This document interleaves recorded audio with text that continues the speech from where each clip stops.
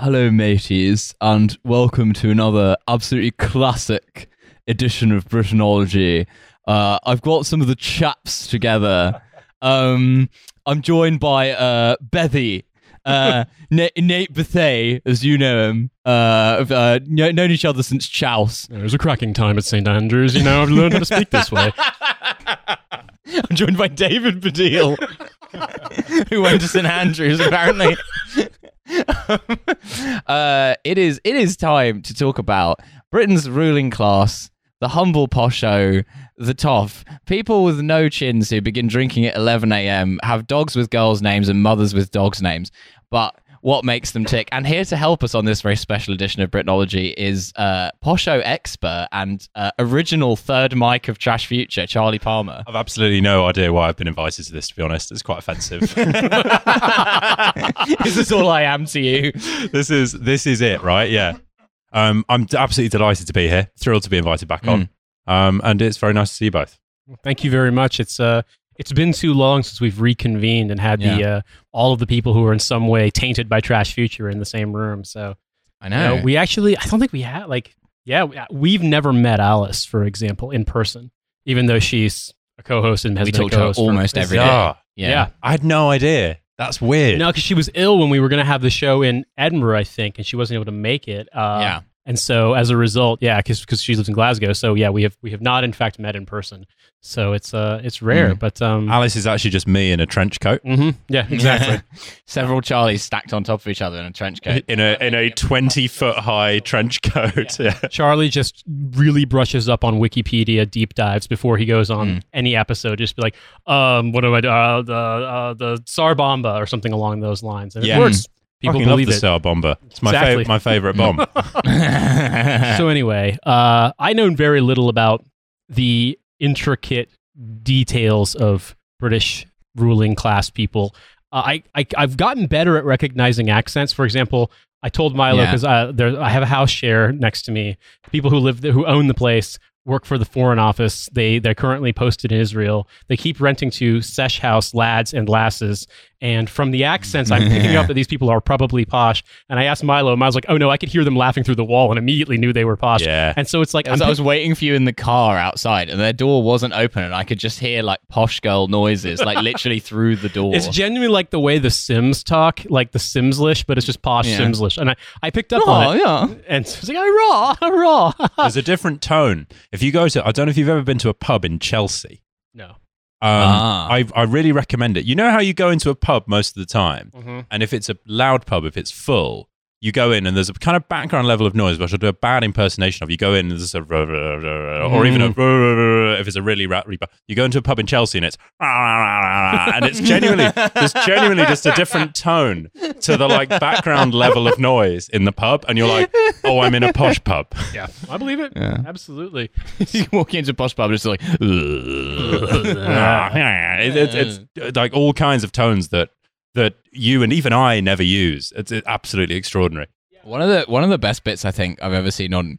I mean, there aren't many good bits on Mock the Week, but I think this was Mock the Week where they were like, there was some footage of Prince Charles somewhere, and they were like, and we got lip readers to find out what he was saying, and then the audio just cuts in and it's just.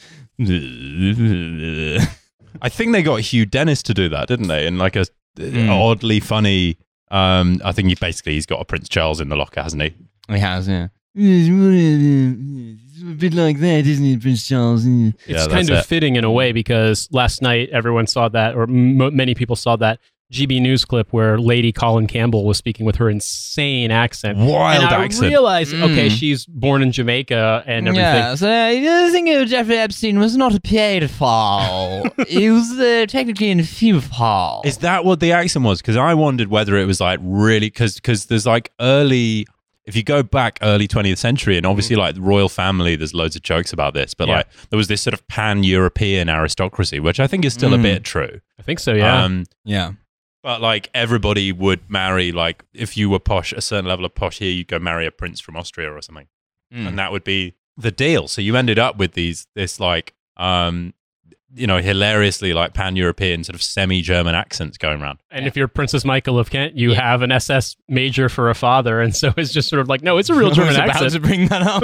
Is that true? Her father was in the SS. She was born in Nazi-occupied Sudetenland. Phenomenal. Yeah. But hey, you know what?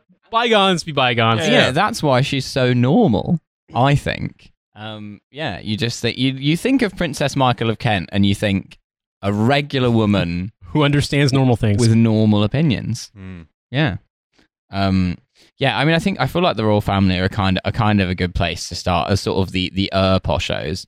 But I also feel like in some ways the royal family are less posh than some of the aristos. Like, because the royal family, they almost have to be a bit more normal because they're in a position of prominence. I don't think that's true. I think they've just got good PR. Oh, maybe, yeah. I don't know if you've seen that video that did the rounds of like Prince Harry Nazi costume, peak posho. Prince William absolutely off his tits doing weird dancing on his own somewhere in Val d'Isère on a skiing holiday. Peak posho. They've all got that in the locker. Yeah, Prince Andrew. Peak Woking posho. Pizza Express. Yeah. the poshos, they do love Woking Pizza Express. It's one of the better branches of Pizza Express, and they recognize that. If you go into Woking Pizza Express, you will actually hear that kind of like sound. Yeah, I have not. I mean, I've heard people speak sometimes in sort of media job things where I've heard accents that just seem like they've been preserved in amber. I'm not going to lie. Yeah. But then invariably, that's not even the weirdest one.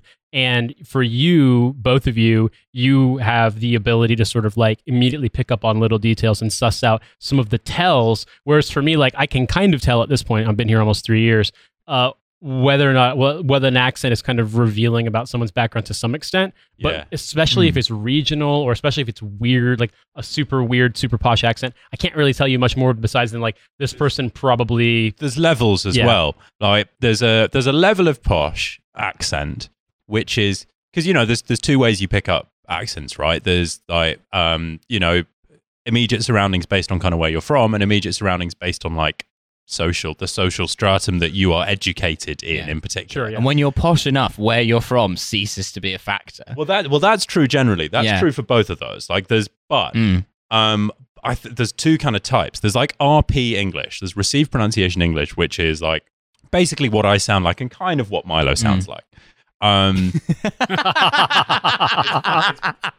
was trying. I meant that as a compliment. I was trying to distance you from the poshness.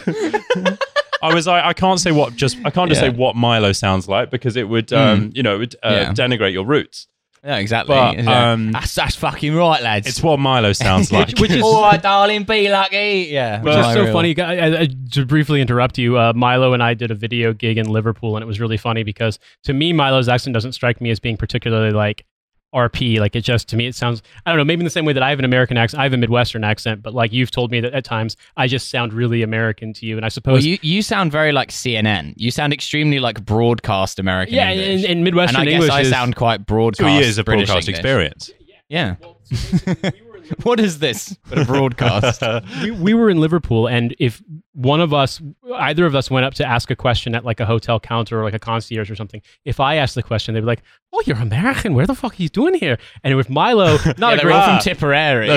I thought Scotland, but Liverpool near Inverness. But Milo, by comparison, if he asked the exact same question, they'd be like, "Oh, fuck off, you fucking southern cunt!" Like it was so wild. Did you get some People aggression? were so much like more demonstrably, like not like open aggression, but like a lot like ruder to me than Way they were ruder. to Nate. Yeah, It was funny because Nate noticed it, and I was kind of tuning it out because I'm just kind of used to it. I know like if I go to the north, there is a high chance that people will be rude to me because of the way that I sound. But then it was when Nate picked up on it, I'm like, oh fuck. Yeah, no, it was. I've it not was been imagining absolutely. this. I've literally never had this.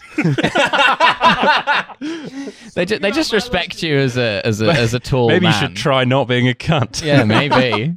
Maybe that's what I'm saying. So I To be fair, interrupt. it doesn't happen everywhere, but yeah, Liverpool was particularly bad for it. I always have a good time in Newcastle. The Geordies are always game for a laugh. Newcastle's great. Yeah, I do enjoy Newcastle. It's Yeah, good. and it's amazing that Newcastle hasn't built up more pent-up aggression towards poshos who've been imported, because Newcastle is one of the like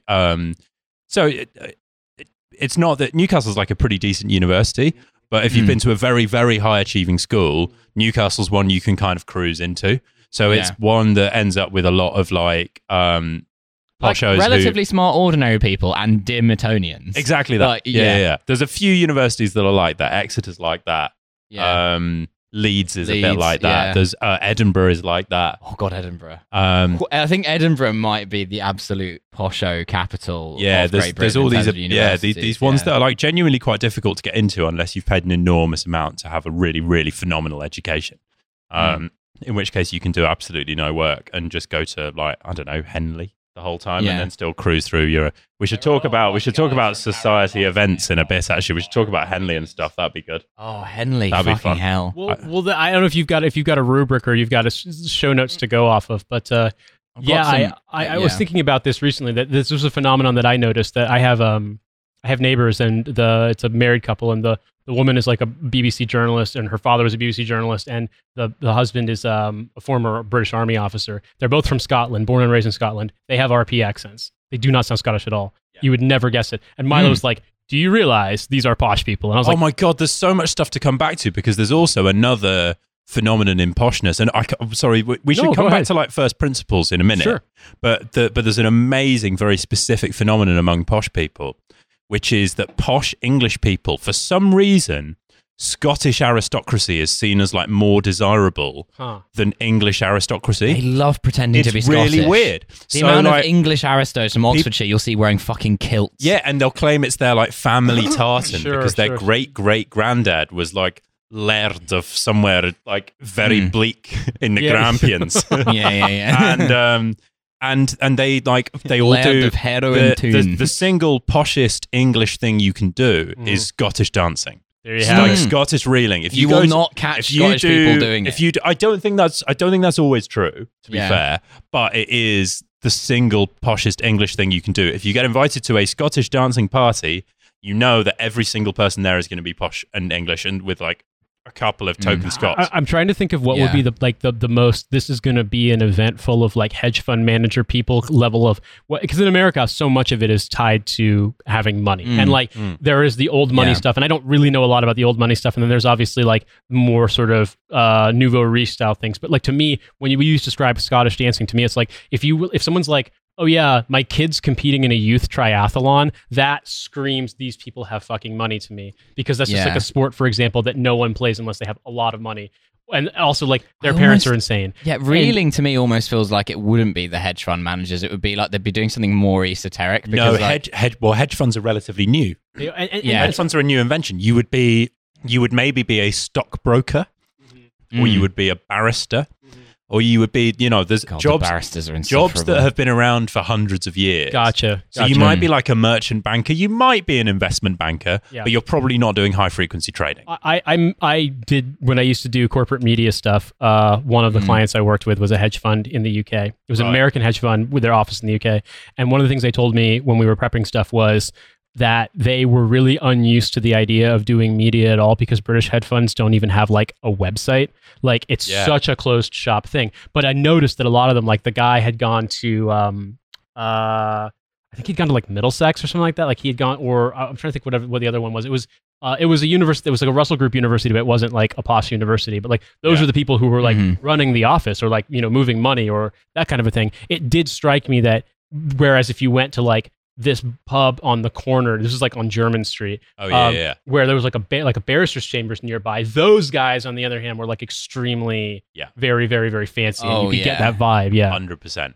And I think also there is, so I think it's interesting that should we go back to sort of first principles, let's do it, and talk about like, we keep digressing, and that's my fault, talk about like where the posho has come from, because I think there are lots of different articulations of poshness in the UK, and lots of different kind of caricatures and stereotypes and characters, and there's lots of different ways in which it manifests itself. But fundamentally, it's all come from the same place, right? It's come from, and this is where it will be totally alien to the US. But he's French. It's come from the idea that actually fundamentally the feudal system once decided who was in a particular social class, and the people whose families used to be in that social class, the top one, the landowners, would quite like still to cling on to some vestiges of that authority, even though in theory we now live in a world where those those standards legally at least don't apply anymore. So it's about and what that explains is the kind of posh preference for the traditional. Like the idea is that stuff done properly is stuff done traditionally, and everything newer than that is a bit uncouth and a bit improper and a sort of fake version. And actually the tasteful way of doing things, the proper way to behave, is how to behave 100 years ago, i.e. back when they had all of that power. Yeah. So it's clinging on to that, really. So it's sort of that. It's really a tragic story rather than an aspirational story. Sure. It's a story of like slow decline and desperately clinging on to the kind of superficial vestiges of where the power used to come from. I think about this sometimes that, to an American, you look at the fact that the House of Lords exists and you're like, what a fucking joke. But then it's like, it used to be that the king had to convene with the barons, for example, to get anything done. That doesn't exist anymore. Well, obviously the Magna Carta, which is obviously the kind of, it gets touted as the sort of founding document of English law and putting limits on the monarchy and a great moment for democracy and all of that kind of shit. Mm-hmm. But at the time, it was like there was pretty low bar for what delegation of power or devolution of power was going to be, which was like, instead of it just being the king, it was the king and the landowners. Yeah, exactly. Which at the time is pretty revolutionary. And I guess in a way, it's just because there's this joke back and forth, about Americans, and there are things in America that are from the very, very late 16th century, but by and large, it's all much newer than that. Especially the further west you go, it's really not even much more than 150, 200 years old. And you're reminded that, things seem archaic here, but if you contrast it with where it was, even just say 200 years ago, it's come a shockingly long way. But I think the thing that's different is that in the same way that do you really care about the DuPonts or the Vanderbilts or all these things? In America, it's like, well, you now have new money robber barons, the Jeff Bezoses, et cetera. But then you start to dig and you're like, well, basically every small town or medium-sized town in America had a Carnegie Public Library because of Andrew Carnegie. Carnegie Mellon University is this great big research institution. It's because of him and his money. Same with Vanderbilt University. Anderson Cooper from CNN, his mother is Gloria Vanderbilt. That aristocracy is there, but it's nowhere near as entrenched as here, and there's nowhere near as many of them in a way. Because, quite frankly, what you get in the United States, and I presume the same in Canada too, maybe a little more Anglophile, but still similar, is just so different than a place where, like you were describing, some of these titles and heritages have been passed down for over 1,000 years. That's it, right? Like the people who did that in the States, I mean, sort of the people you're talking about, the original wealth came from, a way of making money that sort of still exists. You get in, you do a railroad, you do a bit of oil, all of that stuff. All of that still exists. Fundamentally commerce. The way of inheriting a vast tract of the country from your father, having peasants. If you were the eldest son, and then just taking that over and that being your right. And that being the reason your family still has status is wild. And there's a competitiveness about how old your family is, which is hilarious because obviously everybody's family is the same age. Yeah. When people I can trace my family back to the Middle Ages, I'm like, I've got some bad news for you about everyone else's family. Yeah, exactly. Yeah. But it basically means how long ago your family has been rich and powerful. Yeah. And that's seen as this seniority. Which is very fun. It is weird where you're like, oh yeah, this is an elite that literally predates capitalism as opposed to an elite in America that were sort of the first successful capitalists. It was very funny that you should bring up the Vanderbilts as 19th century money or whatever, which in America is kind of the oldest money you've got, more or less. Because you have some people in like the original colonies in New England who were earlier money, but by and large the big the people who wielded power and who still have that kind of high society influence is the 19th century. So I have an anecdote about this.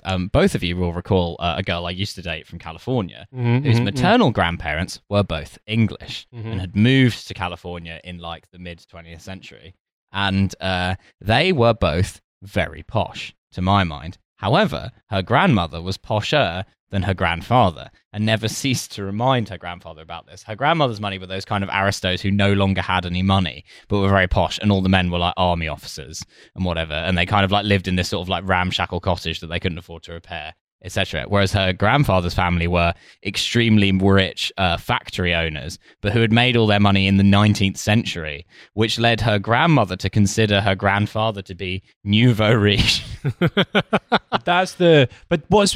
I think there's a sort of, and I think we'll touch on this with a lot of different kind of archetypes and stereotypes that we're going to talk about.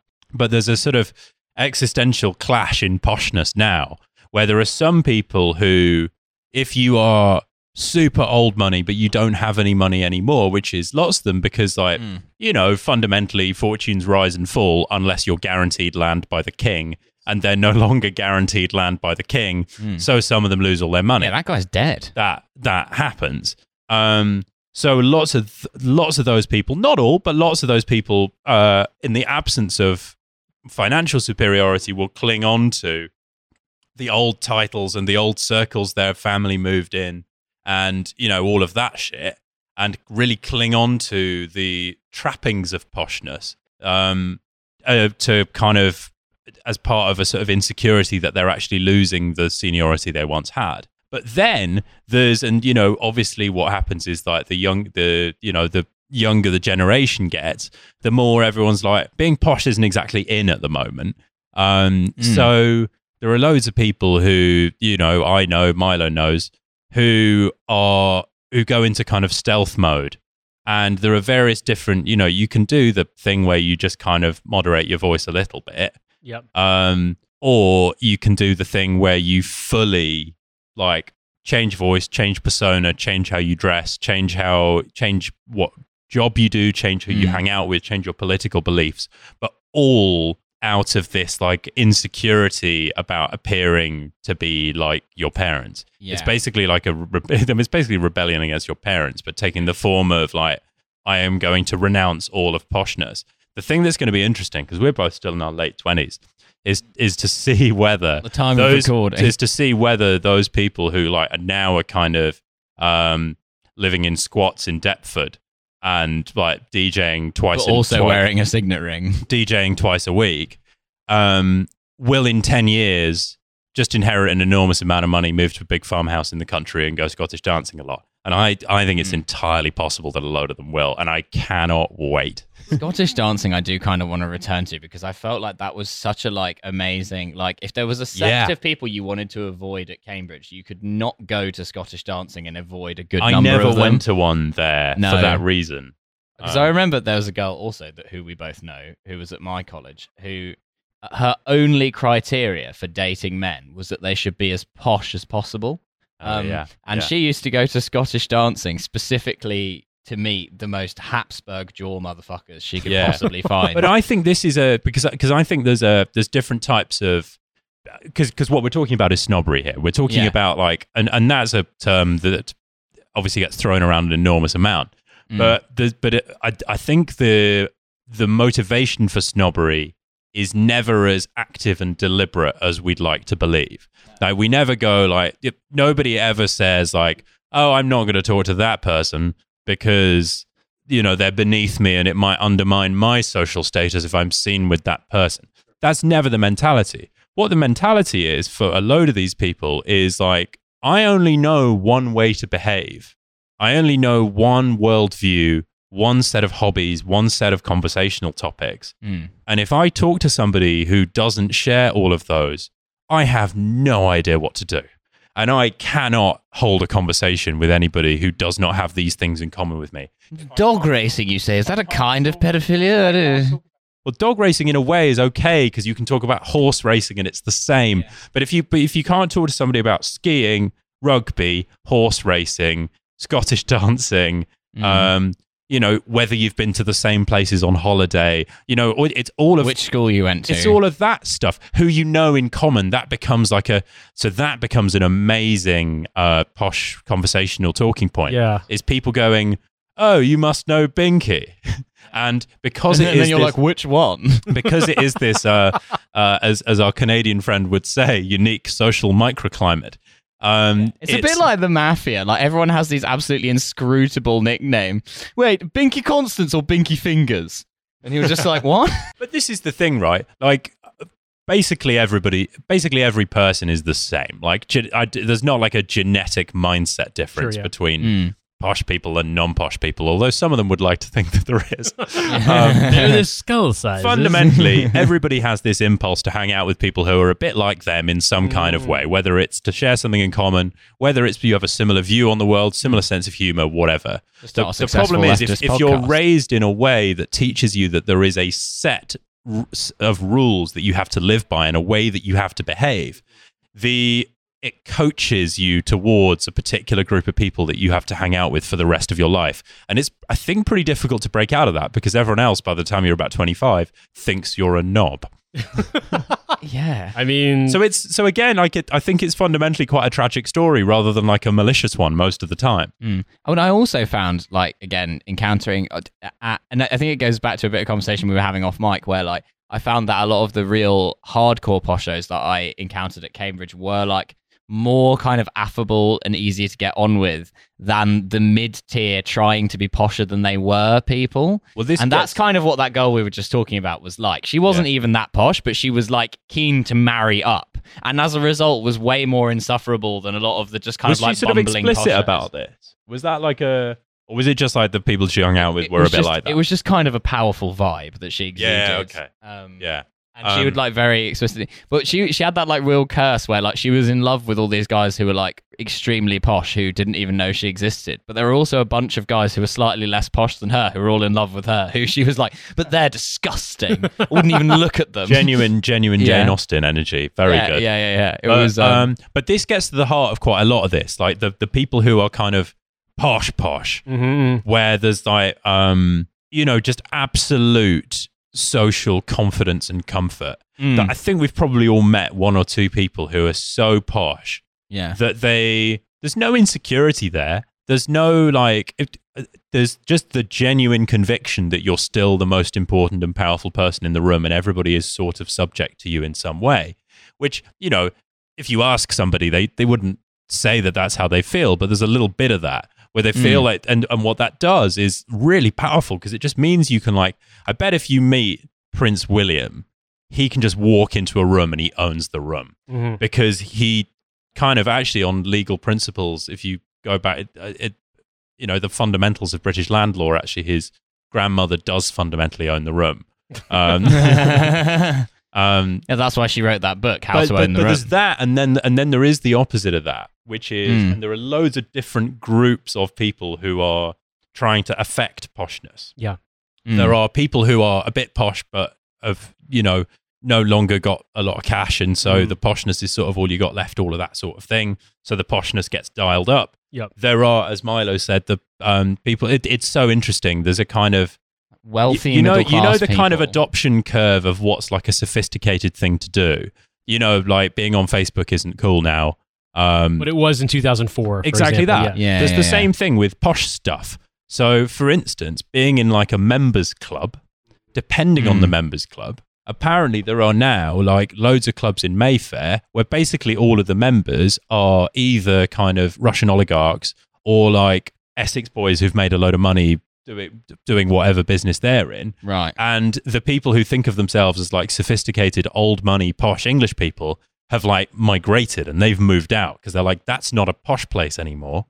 It's not even any young boys there anymore. So, like, if somebody goes like, oh, yeah, well, Fabric's dead now, there's no good... Sure, yeah. The tourists have turned up in Fabric now. There's, like, the reverse of that, which is that, like, this place is now too new and everybody who wasn't a member in 1600 is now a member. We've had to decamp from Boodles and start meeting inside a Fabergé egg. That's become filled with Essex people. See, I think Fabergé eggs are probably quite nouveau. Oh, yeah, possibly, yeah. The Russian Tsar was a bit... yeah, exactly. That's a bit of a wide boy. The thing that gets me is dealing with this with regard to when you live here and you look at, for example, property listings for rental or potentially like when you're like, well, I wonder how much it would cost to buy a place. Yeah. And you look at the laws with freehold versus leasehold and how leases work and stuff. And the fact that you might legitimately in, a part of London or another city elsewhere in the country or a town, you might buy a home and technically you don't own the land that the home is built on because an aristocratic lord owns that land on a 1,000-year lease or a 500-year lease or 100-year lease or something along those lines, and it has to be renewed. To me, I'm just like, the first time Milo explained it to me, I was like, you must be fucking joking. Like, if Duke Nonsington owns this land, like he technically is your landlord, even if you own the house it's built on forever. And he's like, yeah. That to me, it's not necessarily that's like a skeleton key to the social relations, but it's more like when you realize that there are people that because of hereditary titles own land, and it's not just like, oh, they own a nature preserve or a park or something. Like, no, they own like places where city buildings are built on and things along those lines. And huge amounts of that land is owned by the Crown. Yeah, the Crown Estate. So the Crown Estate's the really big one, but like obviously there's other ones too. That to me, I feel like then you start to realize like, oh, okay, well, so there is still, it's not just like, the descendants of people who still hold on to titles. Like there absolutely is still like a lot of the way, or at least a portion of how things work. Because we never had here. our like constitution moment, right? So our law is a mess. It's all just this fudge between the past and the present. And to be honest, like, I don't know about you, Milo, but like, I don't think anybody really thinks about that.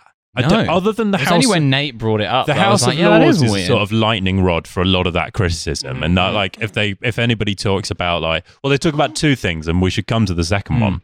They when people talk about like residual poshness in the UK, they talk about the House of Lords and they talk about public schools. Those are the big two. I mean, we're absolutely going to have to get onto public schools. We are. I always find the House of Lords to be a bit of a weird, like, kind of misnomer because there aren't that many hereditary peers left. They're mostly appointed. But they've been getting a lot of heat recently, haven't they? Which is quite fun. Yeah. Because the Times did that big investigation into, and basically, well, I say big investigation. Somebody at the Times basically had the bright idea of looking up all the hereditary peers and working out where they all went to school. And it was like, there's, I don't know, 45 of them, and something like 30 of them went to Eton. They literally. Most of them went to one school. Yeah. The majority of them. It's absolutely exceptional. And also, there's still like primogeniture. So it's still firstborn sons inherit their dad's seat in the Lords. And I think this is still true, that if you have an older daughter, she doesn't get it.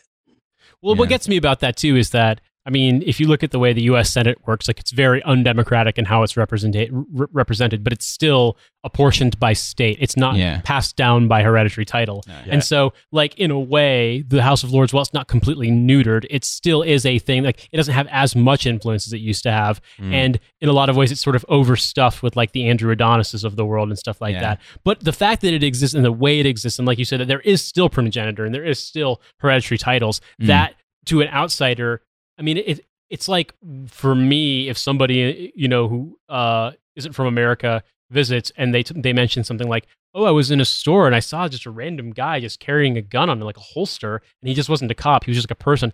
I'm like, yeah, it's open carry shit. Like, I'm so used to it that like, I mean, I notice it, but I'm not like freaked out by it. That kind of a thing. And it's just one of those things where it's like, I feel like if you grow up here and you're like acculturated to it, you're like, oh yeah, that's how it works. But to me, like the concept of like a lord owning like the leasehold on a property, or the way that council tax works, for example, they're like, oh no, you're going to pay your landlord's fucking property tax for them, that kind of a thing, which I realize isn't hereditary or anything like that, but stuff like that, to you grew up with it. For me, I'm like, that makes no sense and is insane. And I feel like if you start divulging the details about public schools, I'm going to feel the same way. Yeah. So I feel like public schools are an important part of the discussion because, like, I mean, I think we've covered your kind of your stratospheric poshers, your actual landed gentry, like who there just aren't as many left. I feel like public schools are probably the best remaining way of entering poshdom.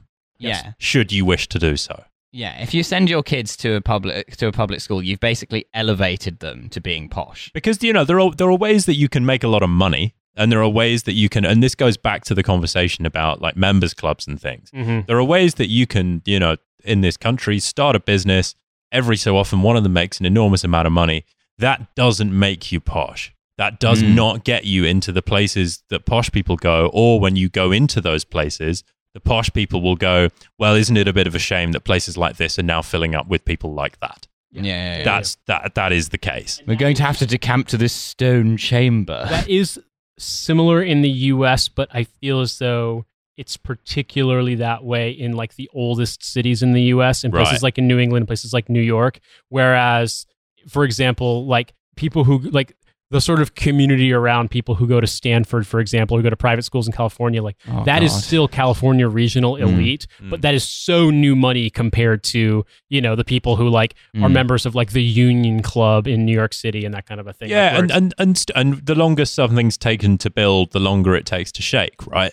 And so there's a bit of that. But if you send your boy to Eton, he's kind of there. Like there might be, I don't know, like depending on the kid and the people he meets, like I'm sure there are examples that you know, people can give of like some kid who goes on a scholarship to Eton and ends up getting the shit bullied out of him because his parents aren't posh for 5 years. And I'm sure that happens. But I think probably most of the time, once you're there, once you spent 5 years with those kids and you meet those kids' parents and you meet those kids' friends and you go on holiday with those kids, you go to university with those kids, you bump into those kids at work, you know, that suddenly that's put you in because that's when you make all your friends, right? So that kind of sticks with you, I think. And it gets you into the right university, all of that stuff. So I feel like that's where that's the entry point. And I feel like that's almost the latest entry point, because I think actually once you're at Cambridge, for example, if you go to Cambridge, really divided. Like the people who went to the right sort of school, in inverted commas, end up hanging out, not even deliberately, just like that stuff in common thing again, with the other people who went to the right sort of school. And the people who didn't end up going, Christ, this place is socially intimidating and terrifying. And I'm going to hang out with the other people who find this place socially intimidating and terrifying. Well, that makes sense, absolutely. Like, there's like a fair bit of middle ground of people who will like hang out with both groups, but there's like you get like I definitely noticed you were probably that middle ground quite strongly, because I was you had a lot of posho mates and because I like, you know, I technically speaking I was a comprehensive school admission to Cambridge, although like I mean I wouldn't go around saying that because it would be a bit taking the piss. Because I am very middle class, but like I'm certainly not posh. I'm just from quite like an ordinary middle class family.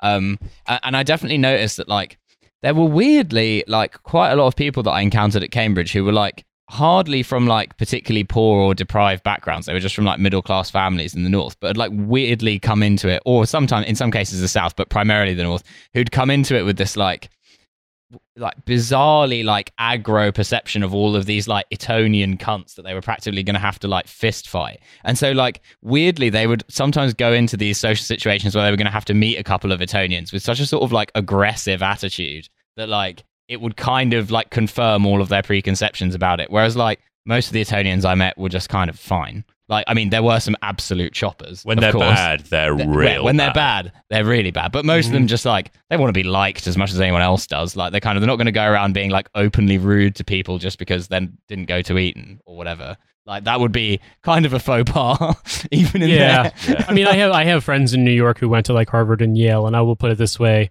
You'll meet normal Yale people by and large. They exist, you know, like they're completely fine. Normal Harvard people, rarer. But then again, that's a completely different system, because Harvard does, although it admits tons and tons of legacy people and it admits tons of people from private schools, especially in New England, it also does admit people from state schools around the country. So there is more of a mix of that. But I mean, and also Harvard's a private school. As I understand it, Cambridge, Oxford, they're not. Those are state schools. But there aren't any private universities in Britain apart from like there are like one. There's University of Buckinghamshire. There's also what's it called? The new AC Grayling's one. The new College for the Humanities. And I think there may be one or two others as well. MC Grayling on the mic. But they're like jokes in the UK. Like the private universities are like no one goes to them. All of the elite schools in America are private universities, but very relatively few people who go to those schools go to private schools, or what you guys call public schools. Obviously that changes if you go to like the upper echelon Ivy League schools, but by and large, especially like elite schools or regional elite schools, most people go to public schools. Whereas my impression is that is absolutely not the case here. And in fact, the more elite university you go to, the higher percentage it's going to be that people went to public school. By the way, and this is some cracking Britanology here. Can I just correct you a detail on the public school versus private school vernacular? Yeah, because those are not equivalent. there are such things as private schools in the UK. Yeah. Public schools are a specifically defined set of schools that It's were actually covered 9 by schools. something called the Public Schools Act. Got it. Back okay. in like Christ knows Like when. the early 19th century. So public schools are not even all the private schools. They're a specific old established Got subset it. Okay. of the private schools. Yeah, and the reason Yeah, why they're that's called some Britain for public you. Yeah. schools is because at the time, the really posh people wouldn't go to school. They would be taught by private tutors and Yeah. governesses. So the idea was anybody who had the money could go there. And so they were Which established at the for time was the like, public. wow, anyone Wow, who has that democracy. much Yeah, money can that go. That was nouveau riche at The the time. Magna That was Carta like, of imagine schools. going to a school where you mix with other children. Yeah, rather than Yeah. having a governess. Yeah. I've hired a French paedophile who will educate you. Why have one where you could, when you could pool your resources and hire a whole school of them? Yeah, that's right. In the United States, there is like the kind of old money elite tier, what we call private schools. When we say Yeah. public school, that means state school. When we say private school, that means anything that's privately educated, like private education. Like what the words mean. Yeah. Yeah. Well, and So the thing like is that. that a public school is still a private school, and Yeah. like if you referred to one as a private school, people wouldn't say you're wrong. Like Yeah. as in Yeah, just yeah. public Sure, school is but just there's like a an nuance additional there term. that like yeah. it's kind of hard to pick up on, and I appreciate Oh, the yeah. explanation because Yeah. like I feel like it's sometimes I cheat by just saying privately educated because that at least kind of gets the point across as opposed to all of like the And nuance that's there. It's kind of expanded now because I mean there are like technically it is literally 9 schools which are public schools and you can look up which ones they are. Yeah. But Yeah. like it's also expanded to like some of the bigger and more expensive private schools are considered to be public schools a by term association. that the schools themselves wouldn't claim, but like if you say public bit schools, it flexible. conjures up a sort of general catch-all. Whereas, like, I'll just run down the list for you. In the United States, like all of the Ivy League schools, I can't remember all the names, but like they're all private. If you think of any regional elite school, like, and people might laugh, but like even the small elite liberal arts schools, or like the bigger schools, like say Stanford or University of Southern California or Washington St. Louis or University of Chicago or Northwestern or any of these like elite schools, and New York University, for example, every single one of them is private. Not a single one of those is public schools. Yeah. University of Chicago, you'd think that's a public school or a state school because it sounds like it. No, it's private. Whereas like UC Berkeley, UCLA, those are actually state schools, but they have a kind of upper echelon sort of like reputation, so they're treated like elite schools. Got it. There's Yeah. almost no elite schools in America that are not private institutions with enormous like multi-billion-dollar endowments. Yes. It's insane. See, I sort of thought they were all like that. The distinction between like UCLA and Berkeley and the rest of them, I hadn't picked up on at all. Yeah, and you will find some schools that have like really, really good reputations that are state schools. A couple of would be like the University of Virginia, or I don't know, like off the top of my UCLA, UC Berkeley is one of them. There was a time when the University of Wisconsin or UT Austin were really considered great schools. They've been destroyed by horrible Republican governors, so it's not really the same. But like, yeah, that it's just a completely different system. Like I remember somebody pointing out to me that in the UK, although like for example Oxford and Cambridge are state schools, you know, something like 7% of adults in the UK were privately educated, but a significant number, much larger number of them who go to Cambridge is about 40% people who went to private schools. And the UK journalism as a profession in the UK is like 52% privately educated. Columnists, apparently, according to an article I read by Gary Young, more columnists as a percentage went to public schools and then to either Oxford or Cambridge. Because actually being a columnist, it still follows primogeniture. Well, let's talk about that because I think it'd be good to cover what these schools are like Yeah, and I'd why love to they know, have the impact that they have. I remember seeing something. I remember reading Roald Dahl's memoir, which is a book for kids when I was a Boy. kid. When I was like 10. I remember him talking about the public schools. His mom was like, you can go to one of these, and one of them involves wearing a straw hat. And he was like, yeah, fuck that. I don't want to do that. Harrow. I think he went to Marlborough because he didn't want to go to Harrow. I think lots of them used to have straw hats. I think the one I went to used to have straw hats back in the day. Harrow, Wild. they still wear a straw hat all day, every fucking day. Nerds. I didn't meet a single Harrovian at Cambridge. I think if you went to Harrow and you're going to Oxford, you have to go to Oxford because you're too weird. You're too weird even for Cambridge. Well, Cambridge was like the basic distinction because you know you're going to schools that send enough people to Oxford and Cambridge that Oxford and Cambridge have like separate reputations in the eyes of the school. There's a type who goes to Oxford and a type who goes to Cambridge. It's not a coincidence that most of our prime ministers went to Oxford. Because you're sending 20 a year to each. And So it was very much like Bullingdon vibes went to Oxford, white tie, cocaine, genuine hatred of the poor. The nerds went to Cambridge. Got it. And that was kind of, look, that's a loose. Some cocaine. It's a loose. That's a loose distinction. Tie. Yeah. But basically these schools, and I went to one. I went to a 600-year-old all boys boarding school, which was wild. And some of the teachers were older than that. I'd love to pretend that I hated it the whole time, but like I hadn't been to any other schools. It was just school. I still have friends who went there. Yeah, like, of course I do. Most of my close friends were at that school with Charlie in his year. Yeah, that's actually there are a couple, aren't there? Yeah.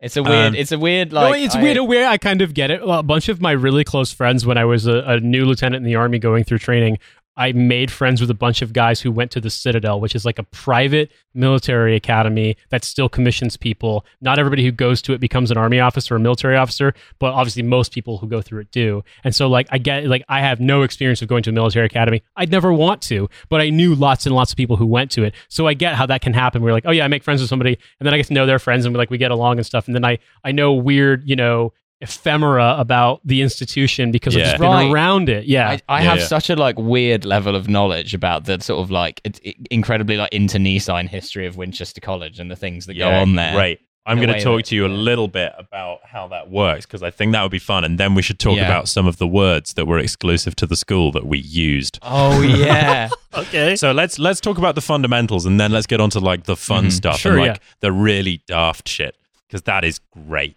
And so overall, I kind of remember starting at that school, and the school does two things absolutely brilliantly. By the way, it's an amazing, amazing school in terms of does it turn out kids who have like ambition?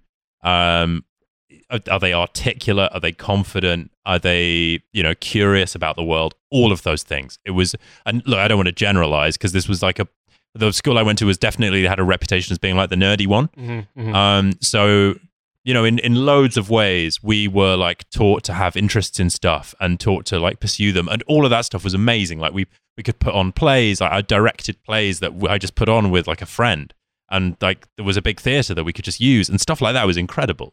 I was 16 and doing that. It was awesome. So there is some of that at like a very basic educational level. It does amazingly well, but it does two particular things as well. The first thing it does is it tells you you're special. They tell you you're special the entire time, which has lots of different effects. It has the effect of raising your bar of like what a reasonable accomplishment in life would be, because everybody who is, all of your friends' parents have done amazing things or horrendous things, but like, they've achieved with a capital horrendous A. things on a national level. Yeah, exactly. Or a global Equatorial level. Guinea coups, this sort of thing. Or even a global level. In my brother's year was a guy called Mario Ho, whose dad was Stanley Ho off of Macau, who like owned Macau. Ah, yeah, gotcha. Which is cool, and he wasn't a criminal. And it's important legally he is not a criminal. He isn't or wasn't. I think he might have died now. Because you've had to like go through an interview and several interviews even. By the time you get there, it's very easy to convince all of these 13-year-old boys that they're absolute geniuses, and they're with loads of other geniuses. And that they're going to go on and do special things. And being told that the whole time works as a kind of carrot and a stick. You don't want to be the one that lets the side down. You want to like go do cool stuff with your life. And also it's motivating because you're told that you're special and you're a genius and the sky's the limit. So you're like, maybe it is. And, then they get people to come do talks at the school. Like David Attenborough came and gave a talk at the school. Ian McKellen came and gave a talk at the school. The royal family might, couldn't really understand what they were saying. Prince Edward would just like turn up occasionally and like, oh, Prince Edward's in today. And it just like, there's just an exposure to the elite, very broadly defined, that instills a lot of ambition in those kids and like it assumes a level of achievement. At my school, we had an address from Keith Mills of the British Olympic Committee, who opened his prize-giving day address with it was just after we'd won the Olympics bid for 2012. So I think this was about 2006 maybe, and he went, "Who here likes the London Olympics logo?" And then no hands went up, and he went, "Well, I like it." That's amazing. I might have one to one up you. My wife was in high school when. If if I remember correctly, when in the beginning of the primary season for the 2000 presidential election. And at the time, Al Gore was still the vice president. He came to her school and he asked the what we call a convocation, where you have like everybody together in like the auditorium or whatever. All right, how many of you brought guns to school today? Needless to say, Al Gore, kind of a dickhead. But yeah, that's actually like a high-end fucking guest coming. The only thing I can think of people coming to speak to us when I was in high school was like once a year a cop would come and tell sob stories about don't drink and drive. But like that's basically it. I did it and now I'm divorced. Yeah, exactly. I went to a high school of like 3,600 kids, and it's just a very different experience. Did not meet Ian McKellen. But if I had, I would have been like, hell yeah, Gandalf, you keep rocking on. Yeah. It's just, it's a different world, honestly. And it's more than the like, yes, we had great teachers who taught you very well and all of that stuff. But more than anything else, it's like the expectation level that's set. And also, and all of the ceremony around it. And you know, you've been in the army, you get how that stuff works. Yeah. Like the formula of it, the pomp and the ceremony and all of that stuff is designed to make you feel like you're somewhere important, doing something important. Yeah, you convey the importance by the fact that like there's this lineage or there's this history, or like this is a thing that so many people have gone through and that kind of a thing. Yeah, exactly that. So there's definitely an element of that. But also then you're just around a load of other kids who also think like that. So it's this very kind of cocooned space where everybody is like that. And then it kind of pops you out the other end, and then you've got all of these like contacts for life, and it's already becoming like, you know, I sort of didn't see most of the people I know from school for years at university while we all went off various parts of the country to be students, other than the ones who were at the same university, which was a few.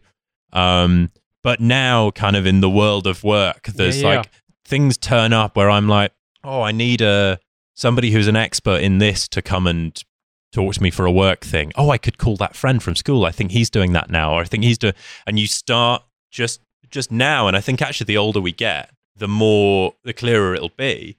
You start realizing, oh, this is how the network works. This is how it works. Cause it doesn't work because like we all put hoods on and go to meetings. It works because just like, you know, a lot of people who are now very increasingly high powered in places, and like, that's occasionally that's useful. There's a structure, and then you've got this other structure sort of on top of it.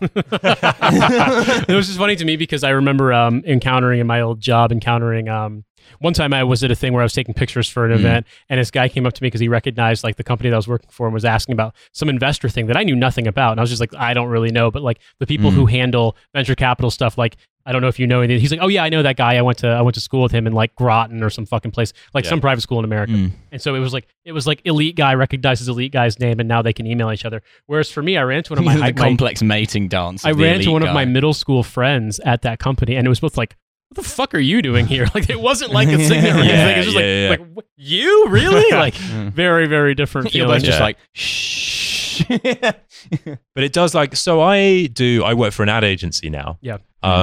And I was like floundering around a few years ago I thought advertising sounded like a fun thing to do. The people sounded fun. The work sounded kind of fun. It is, as it turns out.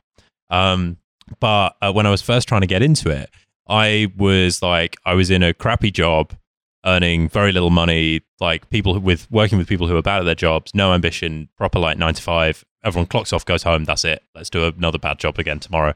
And so I was like, I kind of want to be somewhere where like everyone's a bit pumped to be there, and you know, there's a bit of motivation, and everyone works a bit harder, and you know, because fundamentally, whether or not I'm doing something valuable, I'd quite like to kid myself that I am.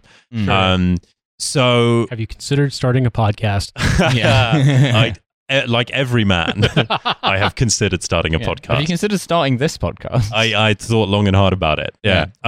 But where was I? So I was trying to get internships and things in ad agencies, and I only really realized in hindsight, because like on paper, how wild this was, because it seemed really natural at the time. A friend of mine's girlfriend worked for an ad agency, and we were just like at the pub, and I didn't even ask. She was just like, look, if you want an internship, I can probably get you an interview. You can probably get an interview. And she like got me an interview. I had an interview with this guy, and he didn't want to hire me, but handed me on to somebody else in a different department who did, and I got this internship. And she was the girlfriend of a friend I knew from school. The guy who interviewed me the first time round had been not just to the same school, but the same boarding house as me. He was the age gap was small enough that we'd had the same housemaster of the boarding house. Like the same guy had been running the boarding house when he was there as when I was there.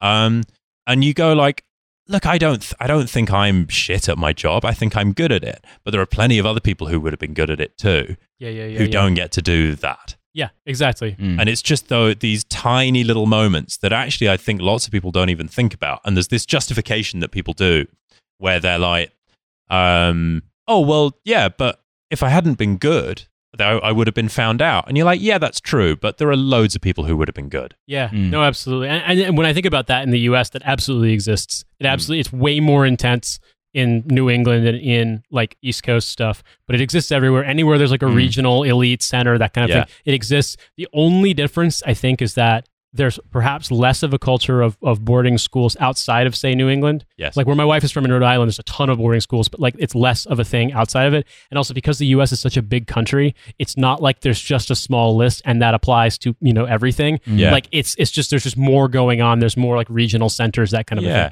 But I think the system, the concept, what you're describing, 100% the same. Well, that's pretty universal, I think. It's just the channel it goes through here is a little different. But I think that some of the cultural peculiarities that you guys have talked about, those don't exist at all. And I think that's more because it's like ossified stuff from centuries of this being a thing. Well, there's this whole thing that British people just love, like doing like sniffing each other's bums when they meet each other and like working out exactly what stratum of society everyone is in. I suspect again that's true in loads of different 100% countries. It's just the form that it takes. Yeah, it sort of is, but like the extent to which British people do it and the rapidity with which they do it is incredible. I was talking to an Australian friend the other day, and he said it's interesting because there's such a hierarchy of universities in the UK because people don't go to their local university here. Yeah. Well, or like people going to high achieving-ish universities don't go to their local university; they go wherever in the country. So that means that this hierarchy establishes itself nationally. He said in Australia it's very different. There are more posh high schools than there are in the UK, but most people go to their local university. So basically, the way in London, people ask, "Oh, where did you go to uni?"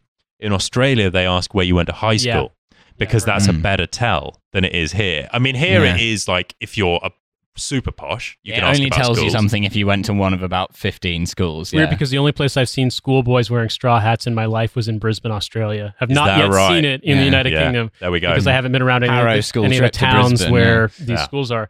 But I will say also in the US, one of the things that you might find interesting about this is that if you look at like elite companies, like the hedge funds and tech companies and stuff like that, and you look at who they hire people who went to Ivy League schools, people who went to extremely like elite liberal arts schools, and then randomly people from universities in the local area. So like if you want to work at like a Google analog or something like that, then like, and if you can't go to Stanford, or you can't go to UC Berkeley, you can't go to UCLA or USC, then go to like a community college or like a state university near there. The chances are way better of you getting a job there than, same with like in New York City, than if you were trying to like get hired from where I'm from Indiana. If you want to do the elite shit from Indiana, go to Chicago, for example. People hire things again, it all comes back to this. Like this is the principle upon which everything we've talked about is based. People want to hang out with people who are a bit like them. Yeah.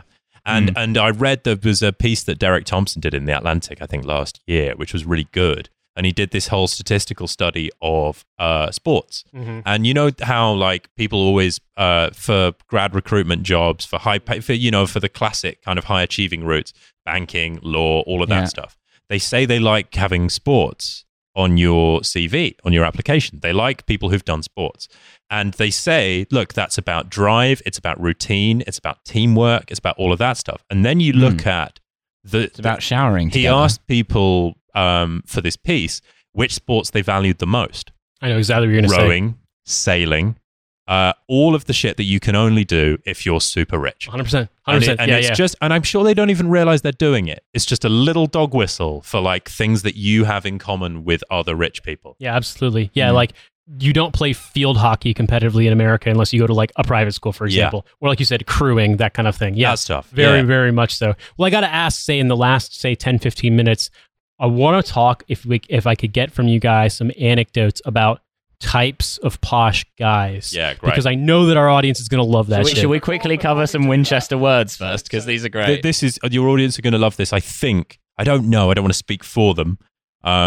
God knows I'm not one of them, but there's definitely I think there's a demand for this, which is that where I went to school is such a unique social microclimate, as our Canadian friend would say, that there is a lexicon of words that are only used at that school. To the point where there were like traditional ones, and literally you can buy they're called. So this is for my school in particular, but I think versions of this exist in other schools. I think it was just very formalized in my school because, as I said, it was the nerdy one. They were called Winchester Notions. Notions was the word for like words. And there were kind of old-fashioned ones. Like in theory, you were supposed to call a bicycle like a bogle. That was the name for a bicycle. It was like, there's no, one of the school rules was no bogles in St. Michael's Passage. And, stuff like that. Which St. Michael wasn't very happy about. But there were newer about, ones that we genuinely used for 5 years partly because it's socially exclusive in that, a particular type of person goes there, but also that it's socially exclusive in that it's a boarding school. So you don't go out. You're hanging out with only each other. So you've this sort of like evolution of language that happens across the whole world happens in isolation, in like a bubble. So there are so much like the army. It's not even funny. I'm sure it is. Yeah, that makes so much sense. But there are words the army is full of in Britain. But there were words that exist, and I couldn't tell you how these came about. And some of them were genuinely quite useful. So, like, there was a word, we used the word goive. There was a word goive. The closest analogy I can think of for goive was like give a shit. If you just say give a shit, you'd go goive. And something could be a goive if it wasn't worth giving a shit over. You could goive something. It could be a verb, like, I'm going to goive maths, would be like, I'm not going to go to my maths lesson today. And so that was a thing. If something was good, it might be naze, Naize. But to have a naze was also to masturbate. So read into that what you will. Yeah. So there was the best thing you can do. We also had our own sport. Winkies. So you know about how Boris Johnson sometimes talks about like the wall game or the field game. So Eton has two sports, which is incredible. We had one. And fives as well. Well, and we played fives. Yeah, but they have specifically Eton fives. They do. That's true. But we had a sport called Winchester football, or Winkies for short, or our game with a capital O and a capital G, and it was basically like a sort of mad combination of like tennis, football, and rugby, and God knows what. Where you had to like kick a ball backwards and forwards. You were only allowed to kick it once, and you had to kick it over your opponent's line. And you kicked it, and then it was their turn to kick it, but you could chase it down. This is like fucking Calvin ball. And then there were scrums for some reason, and everybody got broken ankles in the mud. And it was honestly so much fun. But I think literally nobody alive knows every single rule of Winchester football. It's there were some wild. There were some people who did know it, but they all died at the Somme. Yes, I think that's true. Which in many ways was the world's biggest game of Winchester football. I think they may have sent some people to die at the Somme. Yeah, well, no, it's funny that you should point that out. Just I was thinking about this. In the U.S. Army, you have like a rain poncho, and there's a thing that's technically called a poncho liner. Yeah. It's a nylon down blanket, basically. So it's nylon, but it's got like down in it, sewn up in pockets, and it's typically worn like, it's designed to be worn as a liner of the inside of your rain poncho, but really what it winds up being used as your blanket when you're in the field, in your sleeping bag, in like a Gore-Tex shell, on a bed, etc. And yet the word people call it a whoopee.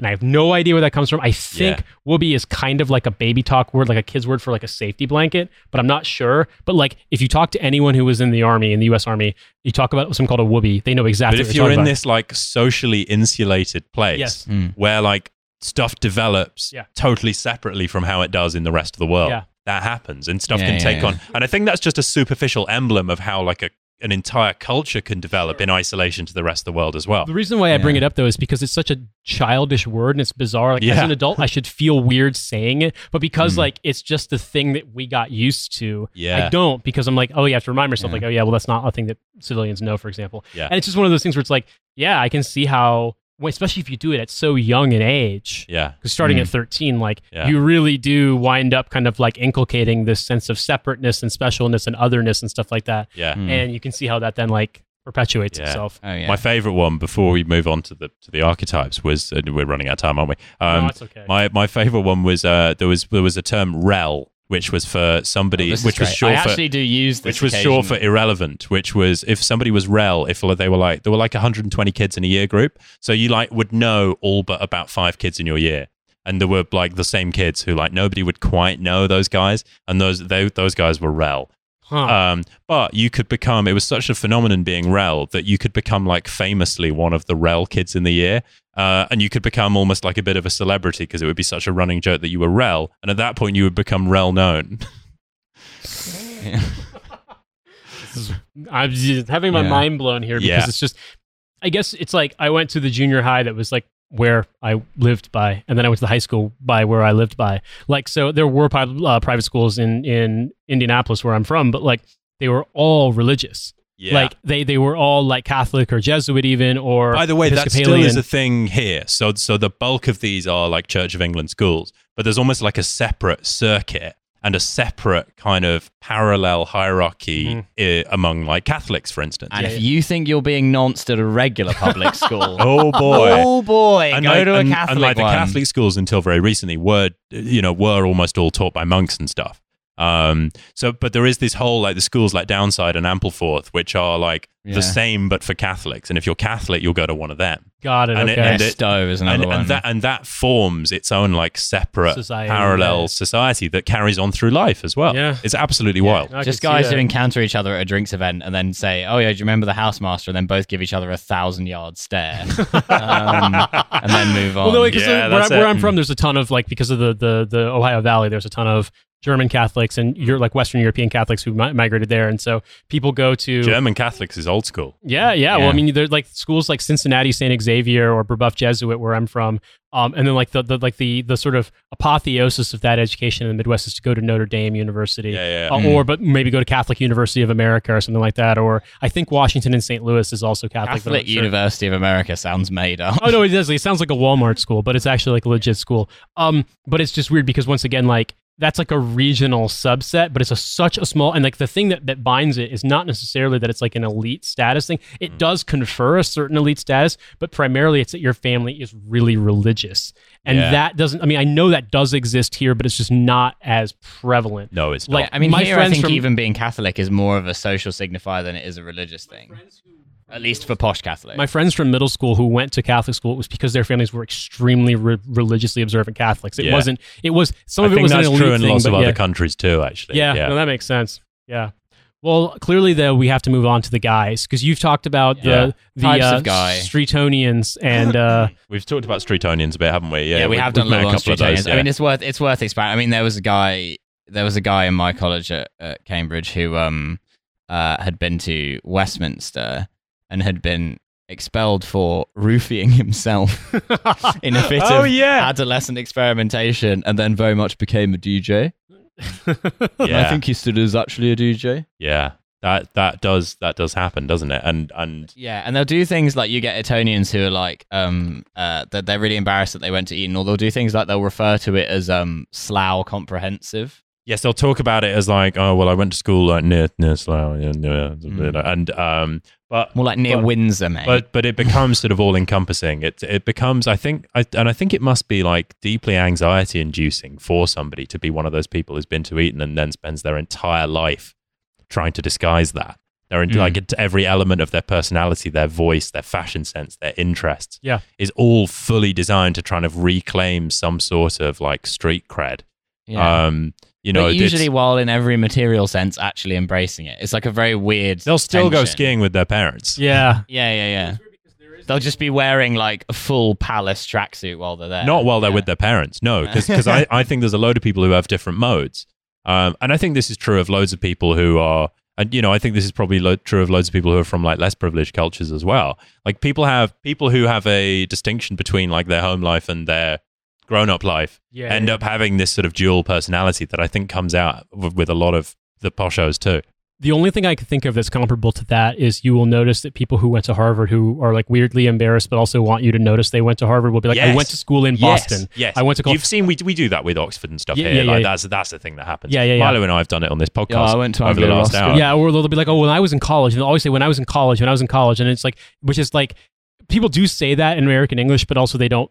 The way that it's phrased, it just feels like back in college, when I was in college in Boston or something like that, and it's like, well, which university in Boston did you go to? Yeah. Oh, well, I went to Harvard College. Like, it's just one of those kinds of things. Like, you do pick up on it when you're around those people for a while. I find myself a lot saying like at uni and being vague about it, because I think when you mention Cambridge, it's gonna get a reaction. Sure, And even if it's not a negative reaction, you just sometimes can't be asked to have that conversation. Sure, yeah. And I mean, like, for me, it's like, well, I just say uni or university because, like, we would say college in America, but here we don't say that because college means something different. So, like, I went to Indiana University Bloomington. Like, it's not exactly an elite school, but it is, like, the flagship university of the university system. So, like, in Indiana, it's like, oh, well, you went to IU. Like, that's at least sort of like a thing that people recognize. But here it sounds like... You're a regional elite, Nate, in Indiana. No, I would have had to have gone to Notre Dame for that, I think. Yeah. But it's one of those, which would have been weird. But I would just say that, like, that does exist, but I think another thing too is that it's not for a school that's like your middle school and high school. It's for your university. Yeah. I feel like that having that experience of like, oh, well, here's this thing that is both like a status symbol and also something that I'm sort of feel as though I have to hide. It's very different when that's like I don't give a fuck if people know where I went to high school. Like, who cares? Like, whatever. Yeah. But like, you're very, very young when you're going through this, and so it's just kind of. I feel like it is a little different when it's if you start at 13 and finish when you're 18 versus starting at 18. Yeah, that's it. So I'm trying to think who else there is. So I think there's a distinction between. Are we talking about like? There's the Clapham guy. We're talking there's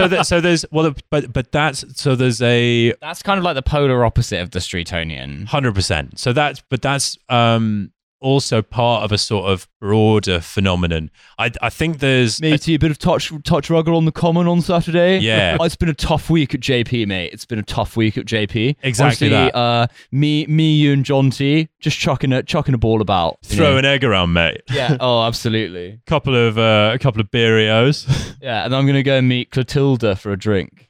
Yeah. But there's a distinction, I think, between like. There's definitely a lot of the ones who seem a bit less posh are often people who had or are better at hiding it, or often people who had some link to London growing up. So London necessarily, you just had a bit more independence, a bit more exposure to the world. Sure. While you were growing up. London day school public school boys are very different. It's much more like, I started doing Ket when I was 13. Yeah, exactly that. They're much more likely to be Streetonians. And like even though they won't actually be Etonians. They know what to wear to Henley, but they know what to wear to a big warehouse rave in Walthamstow as well. Got it. Like and they wouldn't be fully out of place at either. Like which is an amazing skill to have. Yeah, sure. But there's those guys, and then the people who you can spot from a mile off tend to be the ones who grew up in the country. Because when you're posh in the country, you you just don't see anybody who isn't posh, like ever. Yeah, you might have seen maybe the video in a shop. Gap Year. Yeah, I have. In which the guy says, "Just like Fulham." Yeah, and it's a powerful. Yeah, most of the like the Clapham legends are very much like outside of London people. Yeah, I mean, like one of my friends who's like pretty posh and from Bristol and went to a public school in Bristol. All of his friends from public school live in Clapham now. Yeah. Whereas it's the closest point to Bristol. Whereas I think a lot of the posh people who grew up in London at least ended up with this sort of idea of like what's cool. Sure. And like a lot of them they're still super posh, but they probably live in Hackney. So it's that, I think. Or they live next to me in Peckham. Yeah, it's different aspirations. They probably live up like they'll live up Camberwell Grove. Yeah, it's the Camberwell, how do you say, Clapham to Camberwell axis is spreading towards Peckham, and then you also have, because you have the Goldsmiths campus in New Cross, it's also there too, and so Peckham is very Streetonian. You will get a lot of them down that way. I think also, and then amongst older poshos, you have sort of interesting. You've got the real you've got your horse people and your country pursuits people, and then you've weirdly a kind of posho that I really love is like elderly Kensington posho who have kind of slowly become aware that they're now surrounded by oligarchs. Yeah. And they drive a Volvo from 40 years ago because buying a new car would be gauche. Oh, yeah. And wear like corduroys that are almost as old. Yeah. And there's this weird like aesthetic love for having things that are shit, almost as a symbol of how rich you are. Like you have a townhouse on Belgrave Square, but you haven't renovated ever. Your suit's falling apart, but do you know who the tailor was? Yeah. Like he's dead. Yeah. That's why I can't get it repaired. Yeah, you can't. They don't make tailors like him anymore. Incredible. No, that's right. Yeah, he died in the Boer War. Yeah, exactly. There's a I think there's a sort of insane, I don't know where this comes from sort of psychologically, just this idea that like actually like spending your money is a terribly a terribly superficial thing to do. And actually what you should just do is sit on it and then die. Yeah. Well, I mean... And a lot of those people are also drunks. Like a classic... Oh, the posh drunks are amazing because obviously like the real structuring and formalizing of your social life, which happens when you're a certain level of posh. There are kind of rules for drinks parties and rules for dinner parties and rules for your Scottish dancing events and the opera and the balls and like when you're a certain level of posh, your entire social life is like structured around these events. And so it can just become a cover for this like insane drinking that nobody calls you out on because it's this like formal event and everyone's being very polite. And like some guy has literally had to go and throw up, and he's pulling a like bottle of Jack Daniels out of his sock. And the farmers at that dinner party we went to one time. Oh God, posh farmers. Oh yeah, we went to a party with some college posh is farmers. The whole thing. Well, agricultural college is amazing because those kids were fully like, that's still like families who still own the land, right? Yeah. So those are insane. They fully were talking like about morons tractors as well because they haven't gone to a posh school and gone, I will be curious about the world to fulfill my ambitions. They've gone, well, I guess Dad will leave me the farm. Yeah. Because I'm really obsessed with the drinking thing because it's fast. I feel like there's a certain class of like, if you meet an English person who sounds a bit posh and they will have a drink before 12 noon, like they are absolutely stratospherically posh and you should ask them more questions. Like, I mean, Princess Margaret was famous for like getting on the bevs at like 11 o'clock in the morning. But there's also this like her and the Queen Mother would just drink all day. But there's also like a formal occasion that you can use to excuse it. Like there's part of you that can sort of laugh and go, haha, well, it's 11's, isn't it?